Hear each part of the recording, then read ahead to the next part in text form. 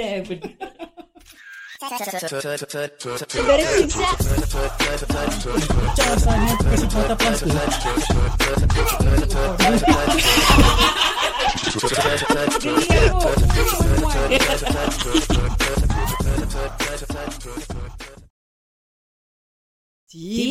je. Tiba je berdua. Tapi actually kita bertiga. Yes, betul. Kita ada somebody dengan kita. Siapa? Tetamu undangan kita yang diterbangkan khas daripada Nepal. Aku ada adik aku lagi satu. Yeah, welcome. Yes, Sri is here. Actually Sri actually visiting. Kan kita pun tengah recording. Dan Yudi pun tak ada. So why not lah, kill two birds with one stone lah. Kira kan ni tiba je. Tiba lah. Memang kita tiba-tiba apa? Yes. So Sri cakap lah sikit. Cuma memperkenalkan diri. Adik yang keberapa ni? Saya Sri. Adik yang adik-beradik ada 4. So saya adik yang kedua lah.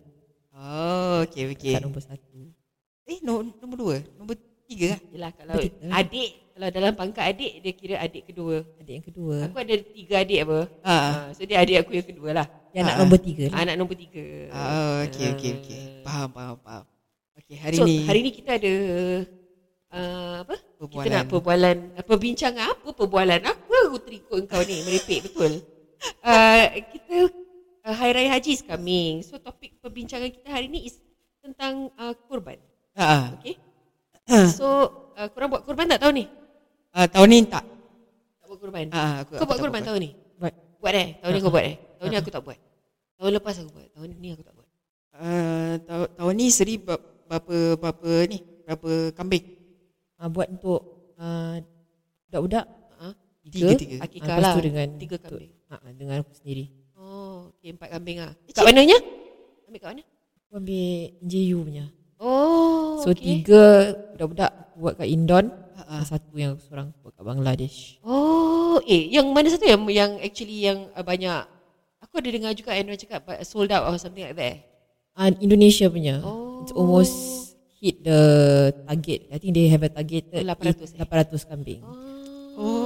Okay. Di Bangladesh masih belum. Is it Bangladesh lagi mahal harga dia? $200. 200. Habis yang kalau Indon is 170. Per kambing. Okay. Actually aku nak kepastian lah. Actually kita buat ini apa ni, korban ni kan. Dia kan bila kita ada macam ada kemampuan baru buat. Or is it we can setiap orang kena satu saja? Macam mana? As and when lah. Kalau kau tiap-tiap tahun ada extra kan? Ya, betul. Kalau ada extra dia kan macam nak donate lah. It's a charity at the same time. It's not for specifically for macam akikah tu mungkin sekali. Untuk akhiratnya tu kan. Akikah tu sekali lah. It's done only one time for each person. Okay. Tapi kalau kurban tu kemampuan masing-masing boleh buat every year kalau mampu. So actually bila kita nak apply. Tak payah apply lah, belilah. Beli ni kan. Tak payah apply. Kalau apply dapat lah juga. Macam apply rumah pula. Jadi kalau macam kita nak beli ni, kita nak kena cakap kita nak akikah ke ataupun nak korban, is it? Akikah is usually anytime, any day pun boleh buat. Korban is only during bulan Hari Raya Haji lah. Kau tak boleh buat korban hari biasa. Korban time Hari Raya Haji saja. Yes. Tapi akikah boleh termasuk sekali waktu Hari Raya Haji. No? Boleh. Kan? Because it can happen anytime what? Kan? I see. Okay, baru mak faham sekarang. Tapi masih nak apply? Tak nak apply. Itu actually ada kemampuan. Tapi macam aku pernah buat yang satu kali tu is aku beli lembu. Lembu boleh taruh 7 nama. Kan? Ya. Lembu boleh taruh 7 nama. So kau nak kena, tapi kau nak kena beli 1 ekor lembu. Bukan kau masukkan nama kau dalam orang lain punya lembu. It's not like okay, satu ekor kirakan nak kena bayar, nak kena letak 7 nama sekaligus. Yes. That time kita buat Yelah, that time kan kau miss info. Ya. Dia miss info, dia cakap per person. So actually there is no per person. It's actually Per person, but you have to times 7. It's per lembu. Itu aku dah bayang kawan. Tak buat Aku tak buat Aku tak tahu Aku buat tapi aku tak go through yang apa kau recommend aku. Aku went to get it elsewhere mah. Oh, okay. Aku tak buat through that one. Hilang ingatan pula sekejap. Dementia. Early signs of dementia, ya. Okay, korang pernah tengok tak korang punya kambing bila time kau korban? Yes. Kau pernah tengok Time aku kecil-kecil, yang mak aku buat, aku pernah nampak. How your kambing? Kambing aku degil. Okay, macam mana tu? Dia lambat mati. Dia menggelepar, masih nak struggle. Serius Okay. Dia masih lagi kat bawah tu gerebak-gerebuk. Adik lelaki aku punya kambing, dia macam pasrah. Dia baring, dia terus dia baring dah, settle. Aku punya ada degil sikit. Okay. Nak melarikan diri. How old were you? Maybe about 10 or 11 years old. I cannot remember, but I remember Bapak was holding you. Bapak was holding you. Your picture came out in Berita Harian. Tak, tu Ira. Tu Ira Ira. Kau kat mana? That means kau pun ada dengan kita. Tak mungkin mak bawa aku, mak bawa Ira, mak tak bawa engkau. Tak mungkin. It must be a whole family thing. But Ira went without us. Ira punya masih kecil. I remember mine was about maybe I 10 or 11 years old. Aku ingat lagi bawa balik kambing daging tu. Lepas tu satu rumah bau kambing. Aku ingat lagi. Kuat tu. Then for a while aku tak nak makan kambing. Yes. Sekarang aku favourite kambing. Kasih aku sate kambing, lamb ribs, aku favourite gila. Itu benda yang fats dia tu. Itu yang paling sedap tu. Dia punya lemak-lemak dia tu bila kau masak dia tu kan. Kau buat dalca. Dia punya tepi-tepi yang ada lemak-lemak tu, ya Allah. Kambing masak dalca, masak lauk, flavor dia different tau. Flavor profile dia tak sama dengan daging lain.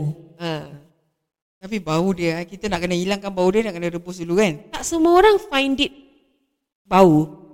It totally depends. Okay. Macam ada orang cakap durian busuk. Pada aku durian tak busuk. Macam tu sama juga. Ada orang cakap kambing bau. Ada orang cakap okay je, tak ada apa-apa. It's a very gamey punya smell. Very gamey smell. Something I don't like also. Kau pun tak suka kambing? If it's too gamey. If I eat it, if I can smell that hamis, then aku turn off. I wouldn't eat it. That means you can eat marinated stuff lah. Macam lamb chops, lamb ribs, sate. Kalau macam masak dalca gitu, kau dah tak ada rasa dia punya hamis-hamis dia kan. I'm okay. Dan bila yang kau makan kau rasa hamis? Kadang-kadang orang kalau masak dalca tapi tak, maybe the daging is not fresh, I don't know. Bila tak masak betul, they don't marinate properly ke apa, then the first bite straight away kau boleh rasa dia punya hamis kan. Aku turn off. Siapa buat kurban tahun ni? Siapa nak bagi kambing? Siapa nak bagi kambing? Nak bagi aku daging kambing. Siapa nak bagi daging kambing? Bagilah. DM je. Boleh juga aku masak sate goreng. Aku pernah tengok kambing aku yang dikorbankan tu. Lidah aku, lidah kambing tu terjelir. Aku rasa banyak bohong. Memang. Jadi kau boleh nampak kau boleh terreflect kat diri kau. Ya. Setiap kali aku berbohong, aku akan teringat kambing aku yang aku dah tengok tu. Lagi kalau bohong dengan mak, macam teringat cakap, oh shit man. Itu lama juga kan kau bohong dengan mak kau? Dah berapa tahun dah, berpuluh tahun dah. Sampai sekarang kau masih ada peluang untuk berbohong lagi tau? Masih. Peluang dengan boyfriend kan. Shotgun. Seri pernah nampak kambing Seri? Tak. Tak pernah. I don't remember that at all. Maybe I was very young. Terlalu kecil lah. Okay. Because kalau aku boleh ingat umur aku 10 tahun lebih, that means dia lagi berapa tahun aja. It was done together, is it? Yeah. I remember kita all pergi masjid. It was done in Singapore. Dulu kita tak ada option nak buat dekat Bangladesh, dekat Negeri Sembilan, tak ada tau. Dia tak ada option tu. Yeah, correct. Semua buat kat masjid. Nanti kita pergi kat belakang tu, diorang akan ada tentage. Dan kau akan nampak kambing-kambing semua dah kena ikat kat tepi. Betul. Then lepas tu bila nak sembelih, nanti they call out the name. Then they will just tell you to stand there and see. Yeah, correct. So dulu kita boleh witness kambing kita tu. Sekarang diorang buat kat luar negeri, diorang akan ambil video orang pegang sertifikat nama kita kan. Betul. Itu aku pernah nampak video tu. To be honest also, I think orang kat sana yang yang jarang dapat makan daging lebih memerlukan daging tu daripada kita. Why would we want to keep it in Singapore when we have people who complain macam tak makan daging. Sorry, I tak makan kambing. Oh sorry, nanti rumah I bau kan. So lebih baik kasih orang yang kat sana yang sanggup beratur untuk dapatkan sikit kambing untuk makan. Betul. Yes. Aku pernah tengok kat YouTube orang korban kerbau. Kat Indonesia dia tak pakai kambing, dia pakai kerbau. Oh ya. Itu aku rasa dia punya daging lagi kenyal lah nampak daging dia tu macam you can see the toughness of the daging. And warna dia kelabu. Aku macam tengok warna dia macam oh my god, so kelabu. Okay, macam kita tengok lembu. Aku rasa kita kalau dah tengok benda tu, kita nak makan kita macam kan. Macam rasa tak sampai hati. Yes. But you actually cannot feel that way tau. Correct. So mungkin kalau dah tengok, kalau kambing tu mungkin dah terjugit-jugit kat tepi dengan aku, mungkin aku pun tak even go through with it. I say never mind, return back my money, I don't want to sembelih this kambing. Adik aku punya kambing, aku nak share sikit Adik aku punya kambing Bertanya korban tu, leher kambing tu dah terjuntai tau. Dia masih lari Dia lari sampai ke orang kejar, tapi leher dia dah lembik lah. Darah tu pancut-pancut. Aku tengok dahsyat ni. Tak lah, okay, let's be really practical. Is it the kambing or is it that orang tak ikat kambing tu betul-betul? Itu aku tak tahu kan. Kalau misal kata orang yang tak ikat kambing tu betul-betul, apa kena mengena kambing tu dengan diri kita? Okay. Tu kambing tu terlepas. That means orang yang salah, orang tak ikat betul-betul, bukan kambing tu yang melepaskan diri dia sendiri. Betul tak? Betul. Kalau kambing tu dah terikat, lepas tu dia degil, dia masih menggelupur, tu lain cerita lah. Yelah. Okay, kita buat pasal pengorbanan lah. Tak lah, kita buat pasal hari haji dulu. So tahun ni kita tak buat apa-apa korban. Kita pun tak ada sesiapa yang pergi haji. Ada hantar sesiapa pergi haji tahun ni? Tak ada. Tak ada sesiapa pergi. Banyak juga aku nampak orang pergi. Selebriti. Aku nampak kat IG semacam doakan dia nak pergi haji. Dia nak pergi haji. Tapi aku nampak Syuib dengan Wati pun naik flight juga tapi bukan pergi haji. Dia pergi honeymoon. Macam dah kahwin kan? Dah semalam nikah, hari ni honeymoon. Satu keluarga tau. Satu keluarga. Dengan arwah Siti Sarahnya, bapak pun ada. Dan hashtag Assalamualaikum cinta. Very fast pada aku. Dia tundang baru 2 weeks ago or something, right? Ya, tapi Siti Sarah meninggal setahun. I think 2 years already 2 years already. I think 2021 I think. I think. Awal lah juga kan. Belum lama sangat menduda lah. Itu pengorbanan dia lah. Yalah. Mungkin dia memang tak nak kahwin, tapi pengorbanan dia sebagai seorang ayah untuk anak-anak dia. Dia terpaksa ambil kahwin and dapatkan satu mother figure untuk the children lah. Like every one of us pun ada pengorbanan sendiri. Doesn't mean that kita tak hantar kambing and lembu pergi korban. Kita tak ada pengorbanan. Kita pun semua ada pengorbanan masing-masing. So dekat next episode kita ceritakan pasal pengorbanan kita. Alright. Okay. Selama ini. Let's go! Semi-finals! Do you still? You can do it all by yourself. Let me see you do it. Let me see you do it. Hey, semi-finals! Do you still?